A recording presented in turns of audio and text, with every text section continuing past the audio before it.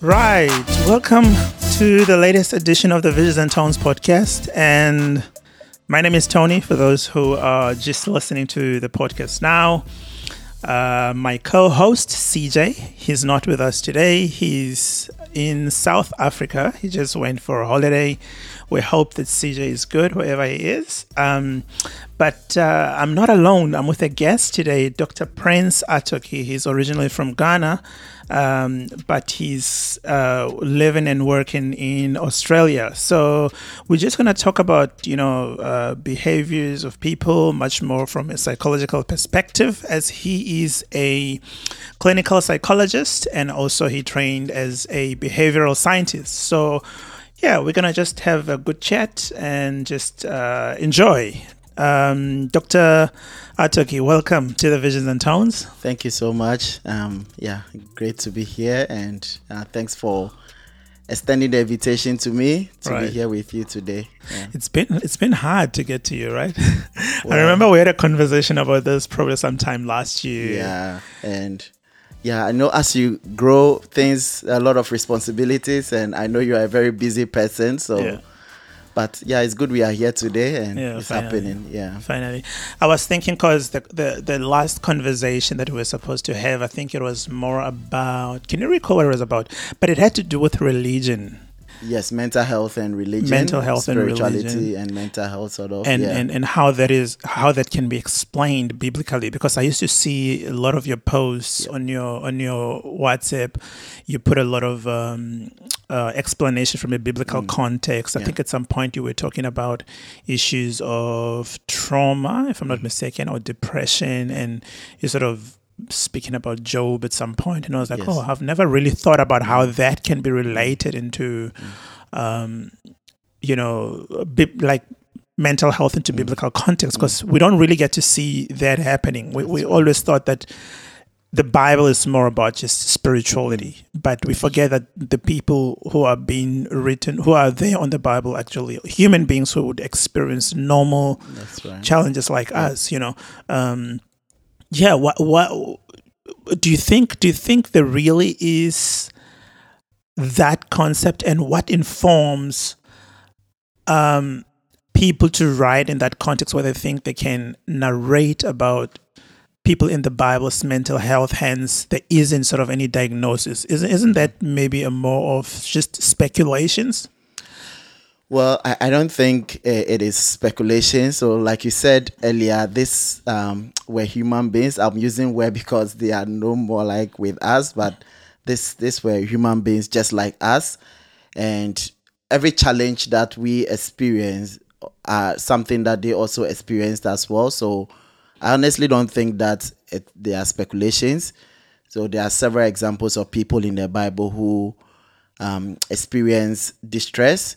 Of course, during those times, it wasn't like a formal diagnosis. So there were not like formalized diagnoses where you could say this is depression, or this is anxiety, or this is post-traumatic stress disorder, and all those other mental health conditions that we know of now. But we can see from the descriptions that were given in the Bible that these are the conditions that they were experiencing. So grief is an aspect of mental health, and we know Jesus Christ himself experienced grief. He cried at a point when his very close friend Lazarus died, and the popular prophet Elijah, at a point got fed up and he was wishing to die. So that was like a suicidal ideation. And so many other examples of Job himself went through a lot. He went through so much, and at a point he also wished that he never lived. And so this is an example of suicidal ideation. So even though there were not formal diagnoses, we've come to appreciate that they did experience what we do experience in contemporary times. And of course, we have gotten names for it. Yeah. Whereas in those times, probably the person will tell what he or she is experiencing, but there wasn't a formal diagnosis. So I don't think they are speculations. They are things that are very real. But do you think that had all these things being formally diagnosed or even documented, that would make Christianity much more believable? Because at this moment, it seems as if the borderline between whether we understand something from a spiritual context and from a medical context is actually one of the things that challenge us, isn't it? Where some doctrines would even say to people, you feel this kind of sickness, go to God. Like some churches don't believe in, and we're not going to quote any churches here, but you find they'll encourage the members to say, pray about this, pray about that. But you find that as a clinician, when you're looking at it, you're like, but this doesn't just need prayers. Yes, prayer is good, but you gotta dive deep. This is deeper than that. So do you think that had these things been documented, mental health been documented in the Bible, it would make the faith much more easier? Honestly, I think so. Yes, like I said earlier, those times they were not formally recognized or formally documented as we do now. And so it's possible they probably had people who were specialized in treating people with mental health conditions, but they were not documented in the Bible. And there's also a lot of things that happened in the Bible times that were not documented because, of course, we may not be able to carry even the Bible, or we may not be able to read it because of how voluminous or how much huge it is going to be. So, but then when you read the Bible, you realize that it still points us to so many things that we should do, particularly with our mental. For example, there are situations in the Bible like the Good Samaritan story when he was on his way, the man who was attacked when he was on his way and he got attacked. We saw the Good Samaritan picked him and took him to an inn, which is more like a hospital in our time now. So the Bible, points to the fact that even though it didn't state specifically that go to a hospital when you are sick, but then it talked about the man who was injured being taken to the inn. And so that again tells us that when you are sick, you need to go to the hospital to seek for treatment. And then there were some other disciples of Jesus Christ, like Luke, who was a doctor or he was a physician. So again, the Bible also in a way encourages us or tells us that there were people who were physicians and were treating people who were sick. So I believe that when, particularly with mental health, if your faith tells you to pray, it is also important that you seek for professional help as well, because it should be a balanced thing. Okay, whilst you are praying, it is very important that you also seek for professional help as well, because you might not know whatever it is that you are experiencing may be something that a professional will be able to help you, whilst you also depend on God as well with regards to prayer. So I believe that it shouldn't just be the professional. That is, if you believe in prayers, it should be both the prayers and then the professional help as well, and not just focus solely on the prayers and neglect that of the professional help. Yeah. But then what if the healing methods tend to be more indigenous, in a sense that, let's say, indigenous practice in the context of Africa might, include the use of herbs and whatnot, of which many people criticize, but forgetting that even the Western medication is just, a civilized method, or it's a revised method of the traditional herbs. This is just now it has passed through the labs and whatnot. Won't that open up more criticisms? Or I guess what I'm trying to say is to link the fact that in tying up the Bible with mental health, it might also require an extension in terms of the healing processes, that we don't only think about it also from the context of a Western perspective, but also from an indigenous perspective. But what does this then mean about God when in the way we practice Christianity today, we've sort of closed up different avenues. We've called different, practices as demonic when, certain contexts would never call them as demonic, Yeah. So, I get where you are coming from, and I will not underplay that of the indigenous way of healing. So I personally, when I have a client, it is one of the things that I will always explore to find out what the person believes in. and if it is traditional beliefs the person subscribes to, and he or she feels that is where I can get treatment from, yes, that is the person's belief. I won't force it down on the person's throat to go for the Christian way of healing. And so, yes, it all depends on what the person believes in, but I will always encourage having both ways. That is a professional way, as well as whatever you believe in, and then you'll get better at the end of the day. And after all, it is the person getting well that is the important thing. Right. I think I should say that I'm liking the way medical health is actually going today. Maybe should I say mental health? I'm not sure. Because I had a chat with Dr. Penny Kansime from Uganda, and she mentioned the same thing, to say part of her clients would make reference to the fact that they want to go to either a traditional healer or they want to go to their pastor to pray for them. So they're no longer sort of standing on the ways of clients to say, no, do not mix these processes because, they might delay your healing process or whatever the case. So I'm basically liking that. But what a great way to start. The conversation is not mainly about that, but I like the fact that we had to sort of touch base on that. For the purpose of our conversation today, you are a clinical psychologist and trained as a behavioral scientist. So I would like for us to sort of dive in and talk more about behaviors, particularly those that are captured among the youths. And if you were to tell us as a behavioral psychologist, I'm not sure how the questions are going to swing, and I'm pretty sure that you saw how we started. You probably don't know what to expect on your side.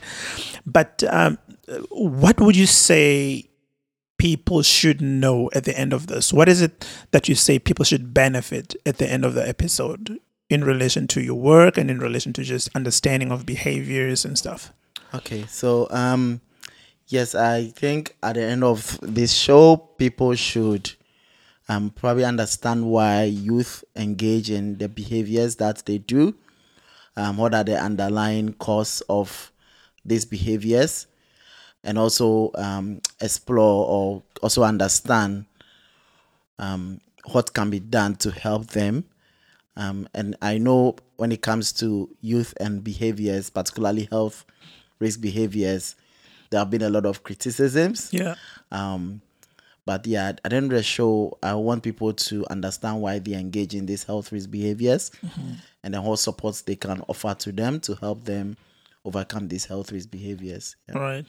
Just as we're diving in, 2021, you co-published a paper, and you're the first author there, which speaks about multiple health risk behaviors among the youth in Australia, and we'll talk whether and how all those behaviors relate to other contexts, even maybe much more, especially in the context of Africa. Can you briefly share with us about that? Like, talk us briefly about the paper. What is it that you had observed about the Australian youth for you to feel like I need to confirm something through scientific evidence?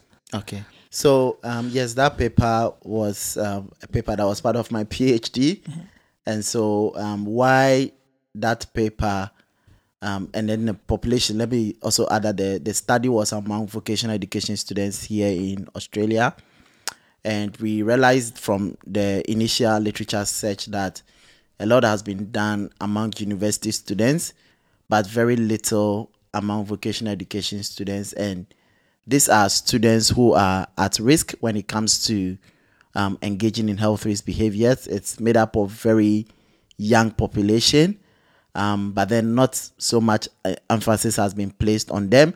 So when I did a quick literature search to find out what has been done in that population, I ended up finding only 8 studies that looked at multiple health risk behaviors among vocational education studies. So that is very limited.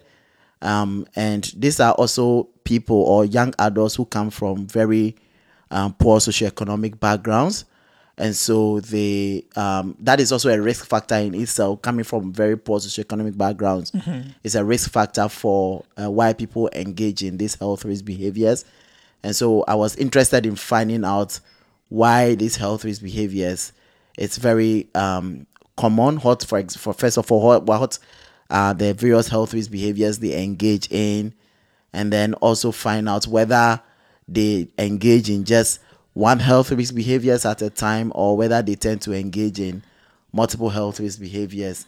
And if they do, what are the various support services that will be useful to help them modify this health risk behavior. So mainly the motivation for doing this was because we realized that it's a very vulnerable population made up of very young people who are studying to become tradies and all that.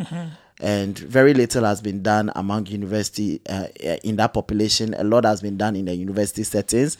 And if we want to offer them intervention, it is important that we understand why they engage in these health risk behaviors, and then what are the various dimensions when it comes to these health risk behaviors, so that we can design effective interventions and offer these interventions or support services to them. Right. But what is the reason around the differences as to whether one is in university and one is in a vocational education stream, in a sense that I'm thinking these are people who are probably on the very same age range, so to say. Does it matter whether one is in university and whether one is in vocational, or the aspect that dictates to that is the issue of the economic background? Okay, so the economic background is one of the big things. So not to say that those who go to university are rich or are richer than those who go to vocational education schools. But then when you look at it across board, vocational education institutions are less expensive. And so people who do not come from well-to-do backgrounds or who do not have the economic means tend to prefer the vocational education institution as a pathway to like a tertiary institution. And so the economic is one of them. But then another dimension is that we do have a lot of people in the vocational education settings who are having families, and so they have to juggle working as part-time workers, and then studying as well, and then family, and all these things put together is very stressful. And so that is also another reason why they tend to engage in these health risk behaviors. Let me be quick to also say that it doesn't mean that university students don't work part-time, but then they also do work. University students also work part-time, and then they have to combine it with studying as well. But then it's something for vocational education settings. The nature of the course requires that you also do work as a practical way of learning. And so the emphasis is not just on the theory, but you also have to, for example, if you are studying in the vocational education institution as a carpenter, you probably will have to just do maybe 2 days of schoolwork, and then the rest of the 3 days is spent with someone who is already a carpenter, and then you are understudying the person. So that is the dimension. And again, not a lot of university students are have families. Like most of them are single. Whereas when you go into the TAFE or the vocational education institutions, you realize that there are quite a lot of them who already have families and are studying. So that is one dimension when it comes to the university student versus the vocational education student. But then with regards to age, you realize that you may find probably the same young adults in both institutions, but there are other dimensions like what I've mentioned that distinguishes. And you said earlier, people from poor backgrounds do health risk behaviors, have higher health. I don't know if it's higher or what, but you should basically mention they do health risk behaviors. And I'm thinking, do you think the risks that are taken by those from poor background are somewhat higher than those that are taken by someone from a rich background, in a sense that, and also where would you locate context here? Because I think both are likely to be in risks, and the risks could be different. Theft is also part of a risk behavior, I would think, right? And if someone engages in stealing, let's say in the context of Africa or in the context of the US, the person stands a higher chance of getting killed, as opposed to, I'm thinking in terms of Australia, and that kind of a thought comes also with the issues of ownership of guns and whatnot. In America, if someone steals and you've got a gun, you can just shoot at the person or whatever. And I'm not saying Americans just go be shooting people, but I'm just trying to build a context here. So at the same time, someone might say, yeah, but rich kids, they into substance abuse a lot, drugs, different kinds of drugs, and they are most likely to even engage in sexual parties and whatnot compared to people from poor backgrounds. So basically, this can be case relative, it can be context based and whatnot. But what do you think? Who would you say, as you sort of peruse your literature and also in your writing, in your own research, really, who would you say, practice greater, degrees of risk behavior? Who engages in greater degrees? Yeah. So I would say it is relative. Like, I think you've already answered the question, but then consistently, when you look at the literature, it's always suggests that low socioeconomic background or people who come from very poor economic backgrounds are more likely to engage in health risk behaviors. Everywhere or in a specific context? Consistently across. Sometimes it sort of changes a bit. You'll find other literature saying the opposite, but across board, when you look at the literature, it's always there's something we call the social determinants of health. But is the reason for that really because literature has pointed us the kind of risk factors that rich people engage in, and the fact that some of the behaviors for rich people, one might not think of them to be a risk, but if they were to be done by a poor person, they might be considered as a risk. Right. How do we draw the line around those? Yeah. So and I also like how you mentioned context as well. Yeah. So for example, a health risk behavior which may be peculiar or specific to people from poor socioeconomic background is eating enough fruit and vegetables. So vegetables and fruit, for example, here in Australia is very expensive, whereas the junk foods or the unhealthy ones are less expensive. And so someone who comes from a background which is not good in terms of economic or finance may not be able to afford the healthy meals, which is the vegetables or the fruit, and may rather go in for the less healthy food. So that is one dimension to it. Mm-hmm. And then there is also what you mentioned, like the people from rich backgrounds. There are certain things that they can do. For example, they may have money to afford drugs or other substances, whereas someone from a poor socioeconomic background may not be able to afford, and so will not probably engage in these health risk behaviors. But then it's always about the financial stress or the distress that is associated with these health risk behaviors. And so, yes, they don't have the money. That in itself puts a lot of stress on them. Mm-hmm. And then as a way of coping, they may tend to engage in certain health risk behaviors that will not be appropriate. And so just before this interview, I saw a news item where in Nigeria, I think about 35 teenagers were rescued, and they were rescued from a place where what they go to do is that they get pregnant, they deliver, and then they sell their babies. And straight away, when I saw it, what came into mind was that if, assuming they had money, I'm sure they were doing that, or they are doing that because they want money. And so if they had money, I don't think that they will go in for that. So teenagers, going to get pregnant is a risk behavior on its own. And that is influenced by the fact that they are coming from very poor backgrounds and they need money to do whatever they want to do. And so they had to go and engage in that to survive, if I'll put it that way. So yes, I agree with you. It depends on what kind of behavior it is and where the person is coming from. So the rich will have money and be able to afford drugs or other substances, whereas the poor will, for example, may not be able to afford, for example, a healthy meal because he or she can't afford that.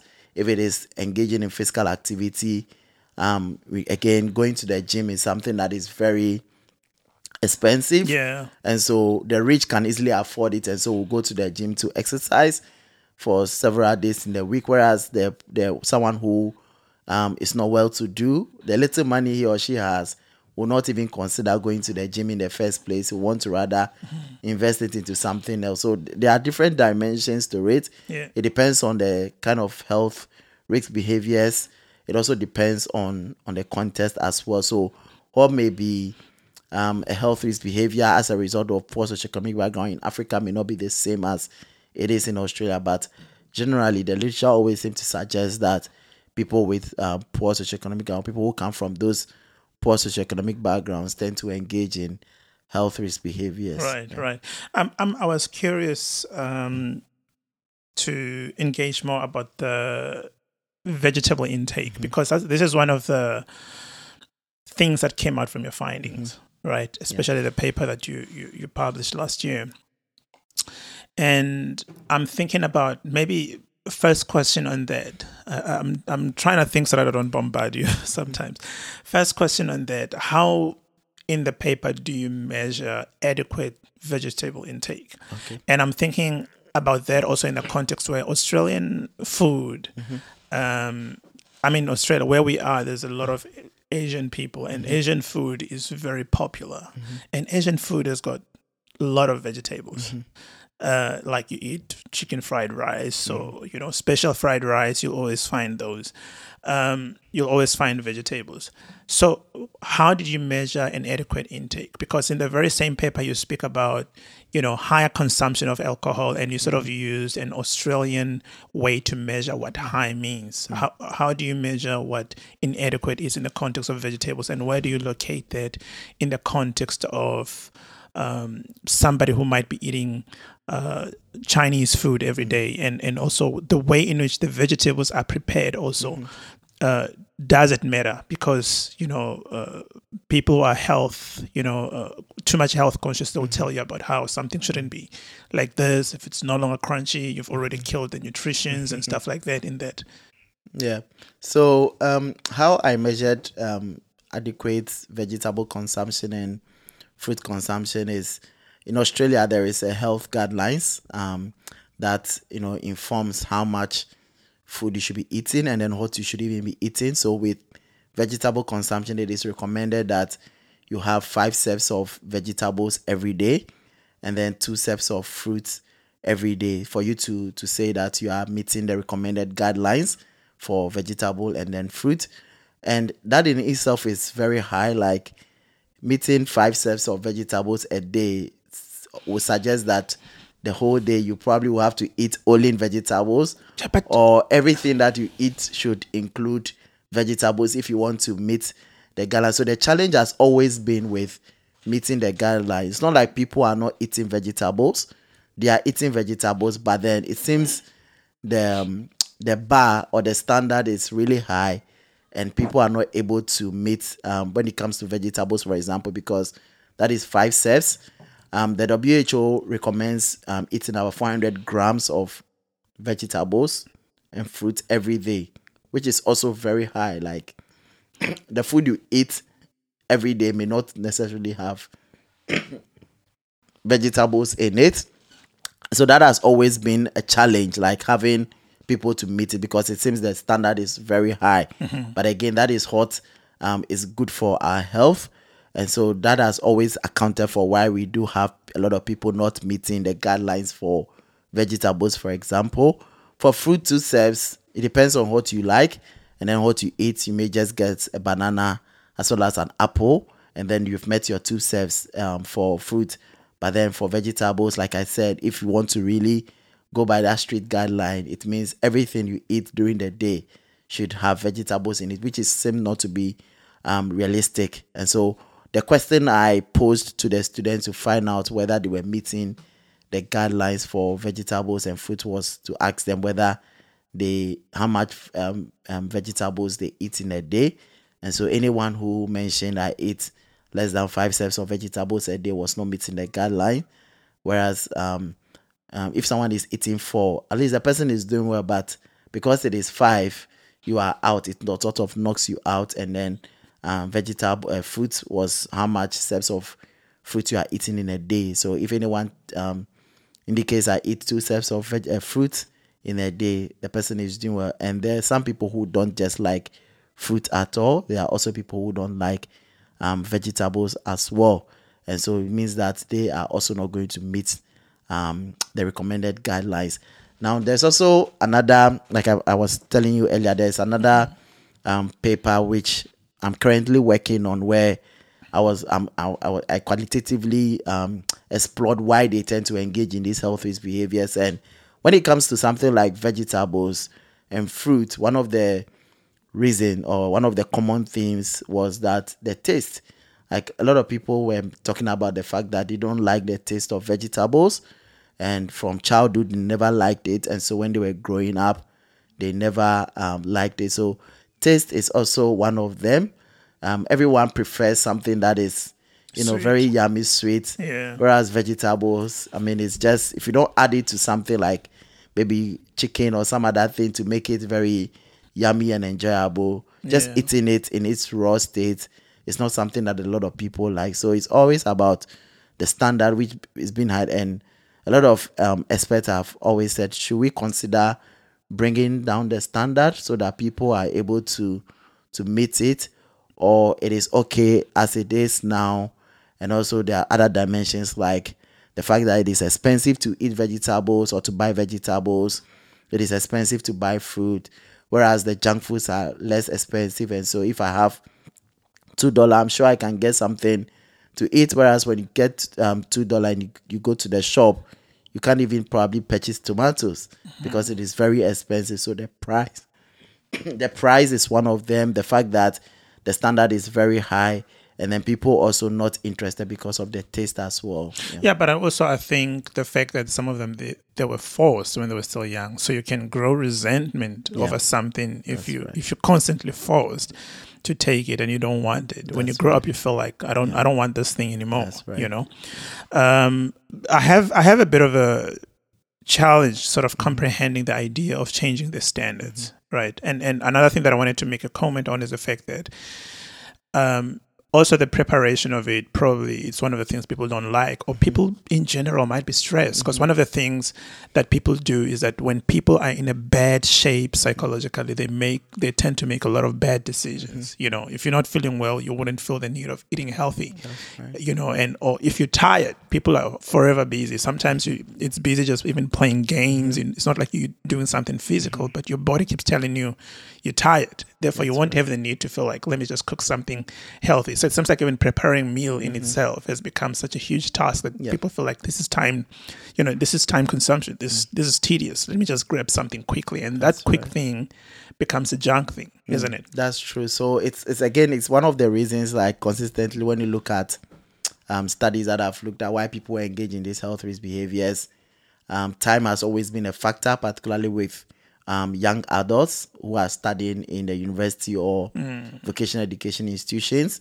Time is a very important thing. You need to do assignments, you need to go for lectures, and if you have part-time work as well, you need to go to work and all that, and you come back feeling very tired.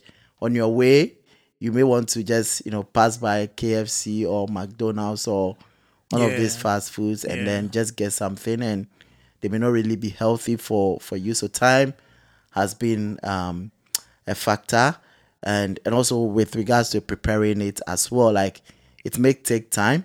And so whereas it is very easy to just walk into a fast food and grab something, and then grab something very quick, and you can even eat it whilst working or doing whatever you are doing. So time, and then also how to prepare it so here's the thing for me about setting out the standard that I feel like it's missing, and it's one of the things that I can say I would problematize maybe your study and a lot of these other studies for not being clear on. Vegetables, we grow up learning that organic is different to non-organic. Organic. I don't know what would you call non-organic? I'm not sure. Whatever it is. Yeah. Let's call it non-organic Yeah. at this moment. Maybe genetically modified or something. Something like that. Yeah, so you find that it's different in terms of nutrition and whatnot, right? And therefore, to sort of calculate the fact that I ate one which is organic, somebody eats another one which is inorganic, you may find that the intake of nutrition is very different. So I'm interested in the setting of the standards as to how does it come to the setting of the standard, or maybe let's not delve a lot onto those who theorize that, but I want to know from your own context as to how did you think of those things in terms of your description of intake, adequate or non-adequate adequate intake or whatnot. And I'm asking this question because I was listening to Sadhguru just a couple of days ago. Sadhguru, now I don't know if you know Sadhguru. He's an Indian elder, and he's very wise. I think you should just research him. And he had a conversation with Joe Rogan, and one of the things that he said, because he also advocates for saving the soil, because apparently the nutrients even in the soil, they are thinning out and whatnot. There are all issues around environmental or climate, change and whatnot. So meaning even the nutrition of organic 10 years ago would be different to organic today in terms of, because of the impact that climate change has on soil or whatever, how we sort of look after our soil and stuff like that. So he actually even spoke about the fact that these days people would say if you want vitamin C, you see these, now they make tablets, have vitamin C's instead of having, oranges.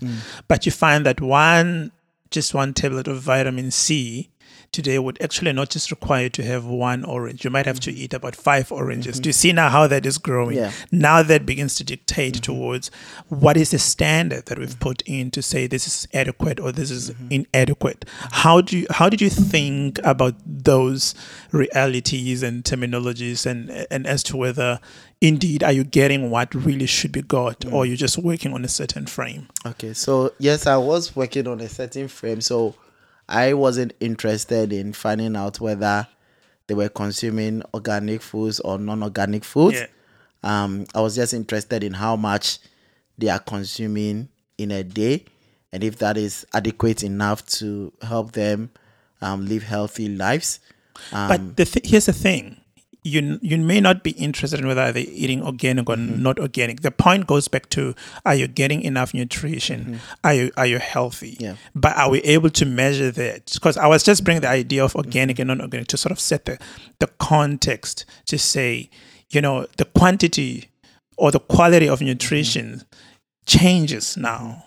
That's right. So yes, we are able to measure the quality as well. But then for my study, because one time and then also you need money to measure the quality of what they are eating as well. Yeah. And so I wasn't interested in it, but there are so many other researchers who are also not just interested in a quantity but then the quality of what people are consuming. So I honestly agree with you. We shouldn't just probably be focusing on the quantity but also be focusing on the quality as well, because you may be eating a lot of the wrong things. Yeah. And that in itself is very detrimental to your health if you are just eating a lot of the wrong things. So it should not just be the quantity, but then the quality as well. Right. It's very important. And I mean, also when you have a conversation with a few dietitians, they tend to be specific. And I know that now I'm kind of like making your work sound like I'm making your work more difficult. Right. Yeah. But when you have a conversation with dietitians, they'll tell you also that based on your blood type and whatnot, it's not really each and every fruit that is really necessary for your body. Yeah. So all that, how does it affect then research in terms of, like those dynamics? Yeah. Do we ever think about how they affect? Yes, they are. So for me, because I'm not a dietitian or nutritionist, I don't really focus on those other things, the details. Yeah. So I'm just interested in how much are they eating and is that enough with regards to what the guideline is saying. But for people who are like clinical nutritionists or dietitians, Right, they I will see. probably go more into details to find out what specifically are you eating with regards to quality, and then how that is impacting on your health. So even though we are saying fruit is good, there are certain fruits that continuously eating them can be detrimental to your health because Yeah. of the sugar content in them. And so someone who has diabetes, may those fruits may not be good for you, even though it is good to eat fruit, but then too much consumption of it because of the high sugar levels in them may be Right. detrimental to the health. So Yeah. those are things that other people are also interested in, but for mine, But you do draw to the conclusion, therefore, that they are putting themselves in a risk because there isn't high intake. I'm interested in that. well, so- Why then not put this as perhaps a limitation of the Okay. study to say this is what? Yes, this is where we've arrived, but here are the blind spots. Also, Okay. we may not be interested in them, but we feel like they're important, and this is how they shape the scope of the entire paper. Well, so yes, I agree with you. It should be a limitation, but then again, for me as a researcher at that level, my focus was just on how much of this is what the recommended guidelines say, and these guidelines were also designed or were prepared based on like research, like how much of fruit should we Right. eat in a Yeah. day, how much of vegetables should we eat in a day if we want to stay healthy. And then there are some that go further to say this is what you should be eating, even though you should be eating 5 serves. It's not just any 5 serves of vegetables, but based on your age, based Right. on your body compositions, Yeah. and so many other biological factors. You should be eating these specific ones if you want to stay healthy. So yes, I agree with you. It should be a limitation of the paper, and if there was enough money, and also time, Yeah. I'm sure it'll be something that I will be exploring to find Right. out how much, and then also not just how much, but then also the quality as well of what they are eating. Yeah. Let's jump onto the other risks because it's not just vegetable. We just Yeah. spent a lot of time on vegetable. Perhaps you listeners have to be taking your vegetables. Yeah. Are you good? You need water? Are you good? Yeah. So if we can jump onto the other risks, what other risks comes out after next to not having enough? Perhaps let me just give you a few minutes so that you can just walk us through briefly what is it that you find and what seems to be the reason for that. And if I interject, then I'll interject just maybe very briefly, because you came up with 3 clusters that basically No, 4 clusters, Yeah. You want to talk us through maybe? Okay, so for that particular paper, I was interested in finding out whether vocational education students' health risk behavior cluster. So when I say cluster, what I mean is people don't just engage in one health risk behaviors. They tend to engage in multiple. Yeah. And so we were interested in finding out. So I explored 5 health risk behaviors. So smoking of tobacco, inadequate vegetable consumption, inadequate food consumption, alcohol consumption, physical inactivity. And so these were the 5 health risk behaviors that I was interested in. And so we were interested I was interested in finding out which of these health risk behaviors co-occur or go together. So if someone is engaging in health risk behaviors, would a person drink alcohol and smoke at the same time and not engage in enough physical activity? So that was the whole idea of that paper. I wanted to find out, yes, people engage in 2 or more health risk behaviors, but then which of these health risk behaviors tend to co-occur or coexist? And so I found that there were 4 clusters in this population. We found out that, so apart from the health risk behaviors, I also was interested in whether their mental health also played a role or tend to cluster with this health risk behavior. So we found out that yes, there are high prevalence of health risk behaviors among the vocational education students, and not just do they engage in one health risk behaviors, but they tend to engage in multiple.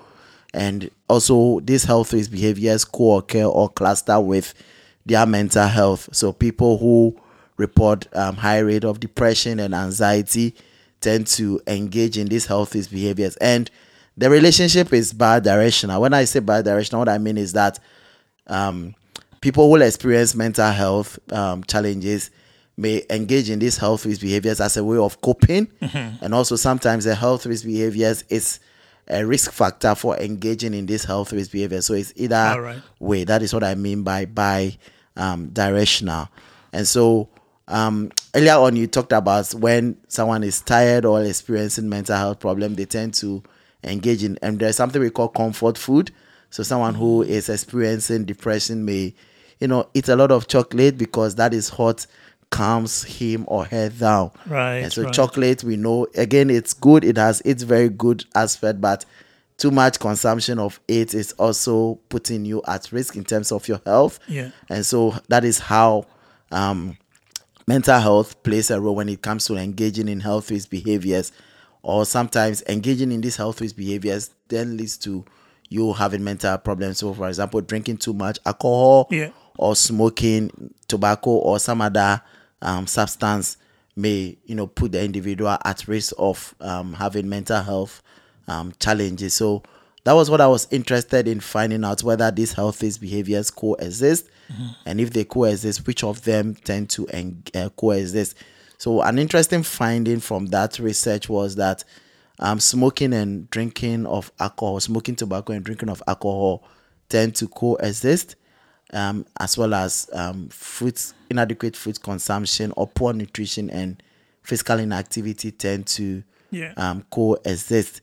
And an explanation to that is alcohol and smoking tend to go together because they are both trying to help the individual calm down. For people smoke when they are stressed, people drink alcohol when they are stressed. So it explains why those two behaviors tend to go together. And then physical inactivity and then inadequate fruit and vegetable consumption also tend to go together because people engage in these health risk behaviors as a way of, for example, maybe staying healthy. For if someone is exercising, he or she, let me come from this point. So someone who wants to lose weight will exercise more and also, look at what he or she is eating. And so that explains why these two behaviors tend to co-occur. And there are also another group of people who just engage in all these health risk behaviors. They smoke, they drink alcohol at an excessive level, they are not exercising enough, and then also not eating enough fruit and vegetables. So there's that group of students who tend to engage in these health risk behaviors. But if you are looking at them two by two, you find out that alcohol and smoking tend to go together, and then fruit and vegetable also tend to go together. Yeah. I guess we stayed a lot on vegetable because I think low vegetable was very much prevalent in all the 4 clusters and very, very low. That's right. And I was somewhat interested to hear more about that, and as to whether is there really no unfair judgment in that sense. I mean, okay, if you were to list what are the main problems that causes young people to engage in this? Financial issues, you've mentioned that. What other things come out? Because I was interested in getting that much more from you. What's your impression? Because as I said, it feels like the paper just alludes a little bit. So now I want us to think also about what those problems are. What the reasons are towards interventions, positive interventions. How does the government play its role there? Because I can see already it's clear that most of the things you've mentioned, they have a strong root towards depression, and we can say, but Australia is doing great in terms of putting out there awareness, mental health awareness, and accessibility towards psychologists and whatnot. What would then other interventions be? But first, maybe let's just list what other reasons that drive these young people into. Financial difficulties is one of them, as we've mentioned earlier. And then there's also the factor of peer influence. So particularly in Australia, and I think it is something that probably cuts across, where we have what we call the social drinking or social smoking. So you belong to a cluster of friends or a group of friends, and everyone seems to drink or smoke. and you are likely to find yourself drinking as well. That is, if you are not able to control yourself, if it is something you don't want to do, but you may end up finding yourself doing because the cohorts or the friends you belong to do the same thing. So peer influence is one, and also a upbringing as well. So when children grow up in homes where mother, father drink and smoke, are not eating enough fruits and Family vegetables, influence, yes, yeah. are not exercising, it is not something that is part of the family culture. The tendency is that the child may also grow up and not, exercise enough because it's something he or she didn't grow up to experience, and also drinking or smoking because he or she grew up seeing parents smoking, may end up smoking. So family upbringing is one of them, and also the fact that people also say it's a norm. Like, I'm sure you are aware that in Australia, like drinking is it's a cultural Culture. thing. Yeah. And I remember when I was doing this study, when I was gathering my data, one of the teachers at one of the campuses I visited mentioned that a student approached him and said, "Look, I can't find job." And he told him to go to the pub. That is where you find the jobs. Wow. And his reason was that is where you find the big guys in the industry. Like Friday, they will go to the pub, have a drink, talk about their weekend, other things. And so when you go to the pub and you also get a drink, you get to meet them and then you interact. So, for example, if that student is not the type that likes to drink, may end up Drinking. getting into drinking alcohol at an excessive level. So that is another dimension to it. And then again, mental health is a very big thing. Yes, you've mentioned in Australia, they seem to be doing very well, promoting mental health and, accessibility to psychologists. But it is really hard getting psychologists, even though they are available in Australia.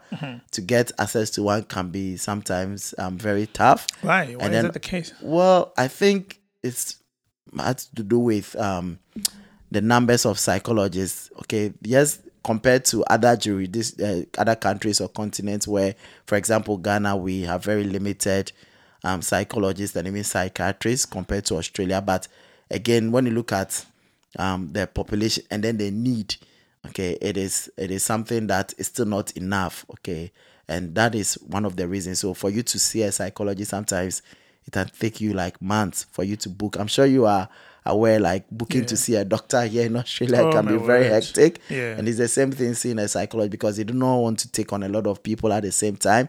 And so it can be really hard. And so people do have issues, but then getting in to speak to someone can be very challenging. And so whilst they are waiting to see a professional, they may, be engaging in other things just as a way of coping, which may not really be be healthy. So mental health is one of them. And for young adults in school, bullying can also be a factor. Poor academic performance can also be a factor. So they consistently are being bullied in school. They are not able to. Bullies in vocational well, stream? It depends on what we are for. Not necessarily physical bullying, but for example, bullying in terms of emotional, psychological bullying. When people are bullied emotionally, people are laughed at, or so many other things are done to them to feel bad emotionally. They may not really be able to speak to someone, and as a way of coping, they may engage in health risk behaviors to cope with it. So yes, not necessarily physical bullying, but other ways of bullying may be a factor as well. Poor academic performance.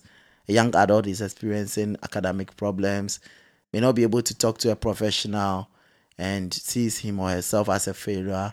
And the next thing is, let me maybe get alcohol or smoke as a way of getting relief from what I'm experiencing. Or the academic problems may have a toll on his mental health. And again, the mental health will lead to engaging in health risk behavior. So there are quite a lot of factors that account for these health risk behaviors. Homelessness, refugee experiences, all these are very harsh conditions that people go through. And when they are not able to cope very well, it tends to affect them and they engage in health risk behaviors. And also sometimes the support services are available, but they are not appropriate for that particular age group. So another dimension to my study was that we were interested in finding out whether they would sign up to use online and telephone support services to help them modify these health risk behaviors.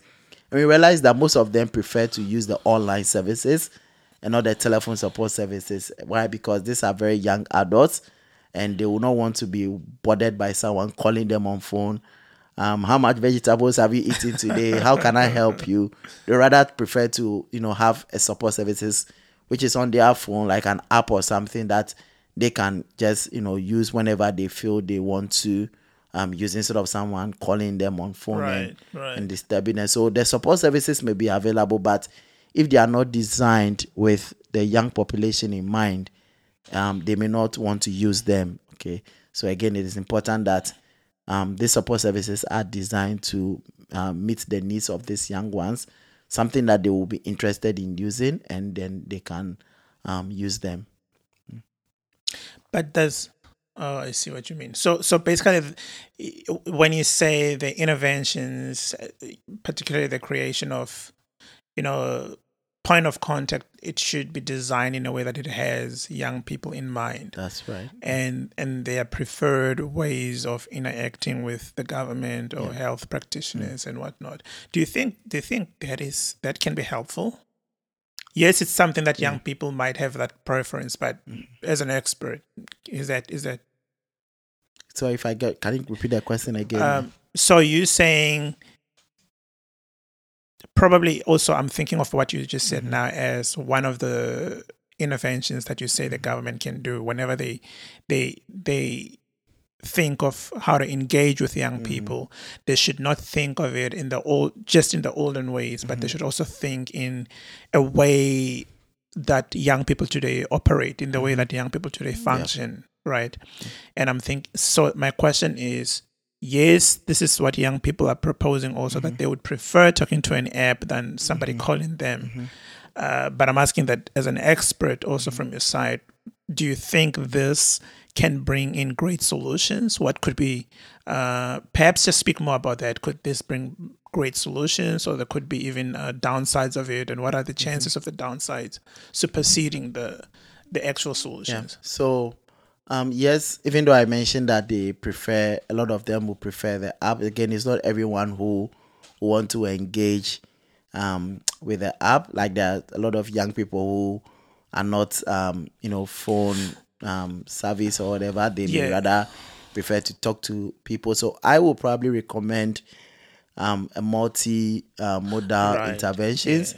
So a bit of the online, telephone, face-to-face, and other ways that people can engage you. So there were some that mentioned that they would rather prefer face-to-face because that would make them more accountable, versus the online, which you are just sitting somewhere and just engaging with an app or something. You may not be accountable to it. So I will probably recommend a multimodal. So when we have a multimodal interventions available, people will just choose what they want to use, like what is more convenient for them to use, and then they will get to use that. Yeah. Okay.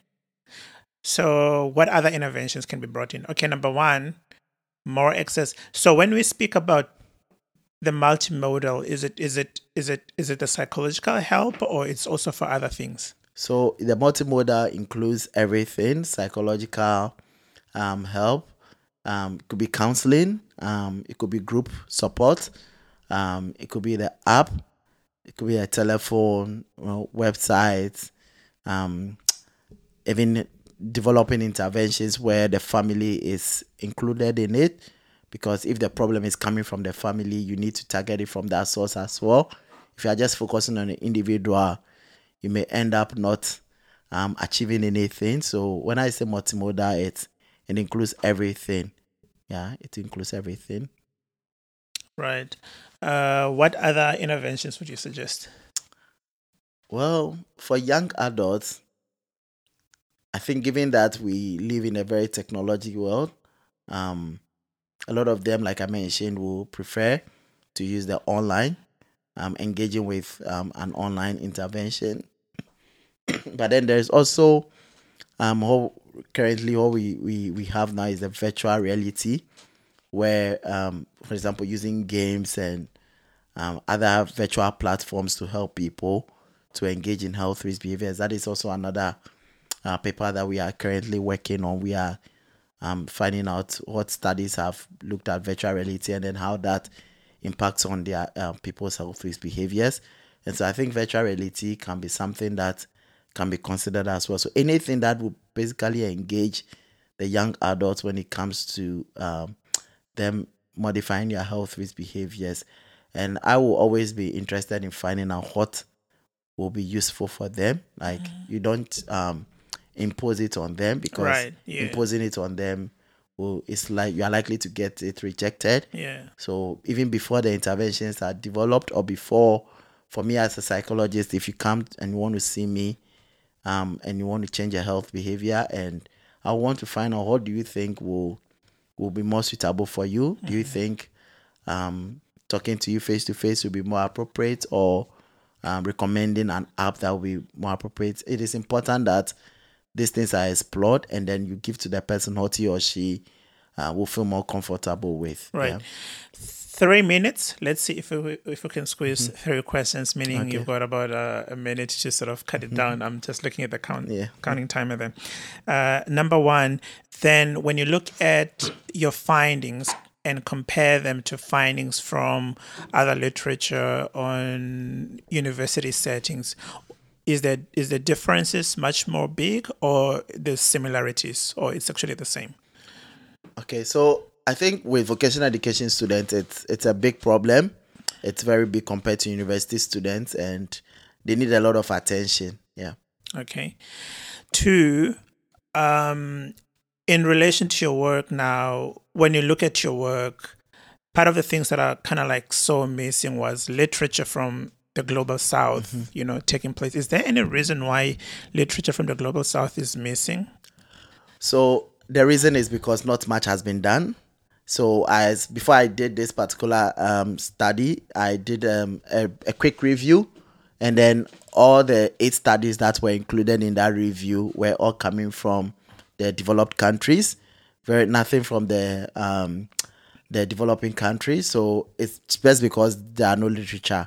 And so currently working in that context as well, so that we can understand why those problems exist and then what we can do to help. Yeah. But you're saying not much is done. Not much is done does not mean there's nothing done at all. Well, yes, not much is done. So what I was interested in, so my area of research is multiple health risk behaviors. So when you look at people who explore individual behaviors, you will find quite a lot of them. But when it comes to multiple health risk behaviors, which I am interested in, not much has been done. Or yes, you'll probably find 1 or 2, which is still not enough. Yeah. Okay. And then one last thing. Let's go back to the beginning. Do you think we have achieved the objective you've given us in the beginning of the episode? Yes, so I think I've talked extensively on why I did that study, and then talked also on why people tend to engage in these health risk behaviors.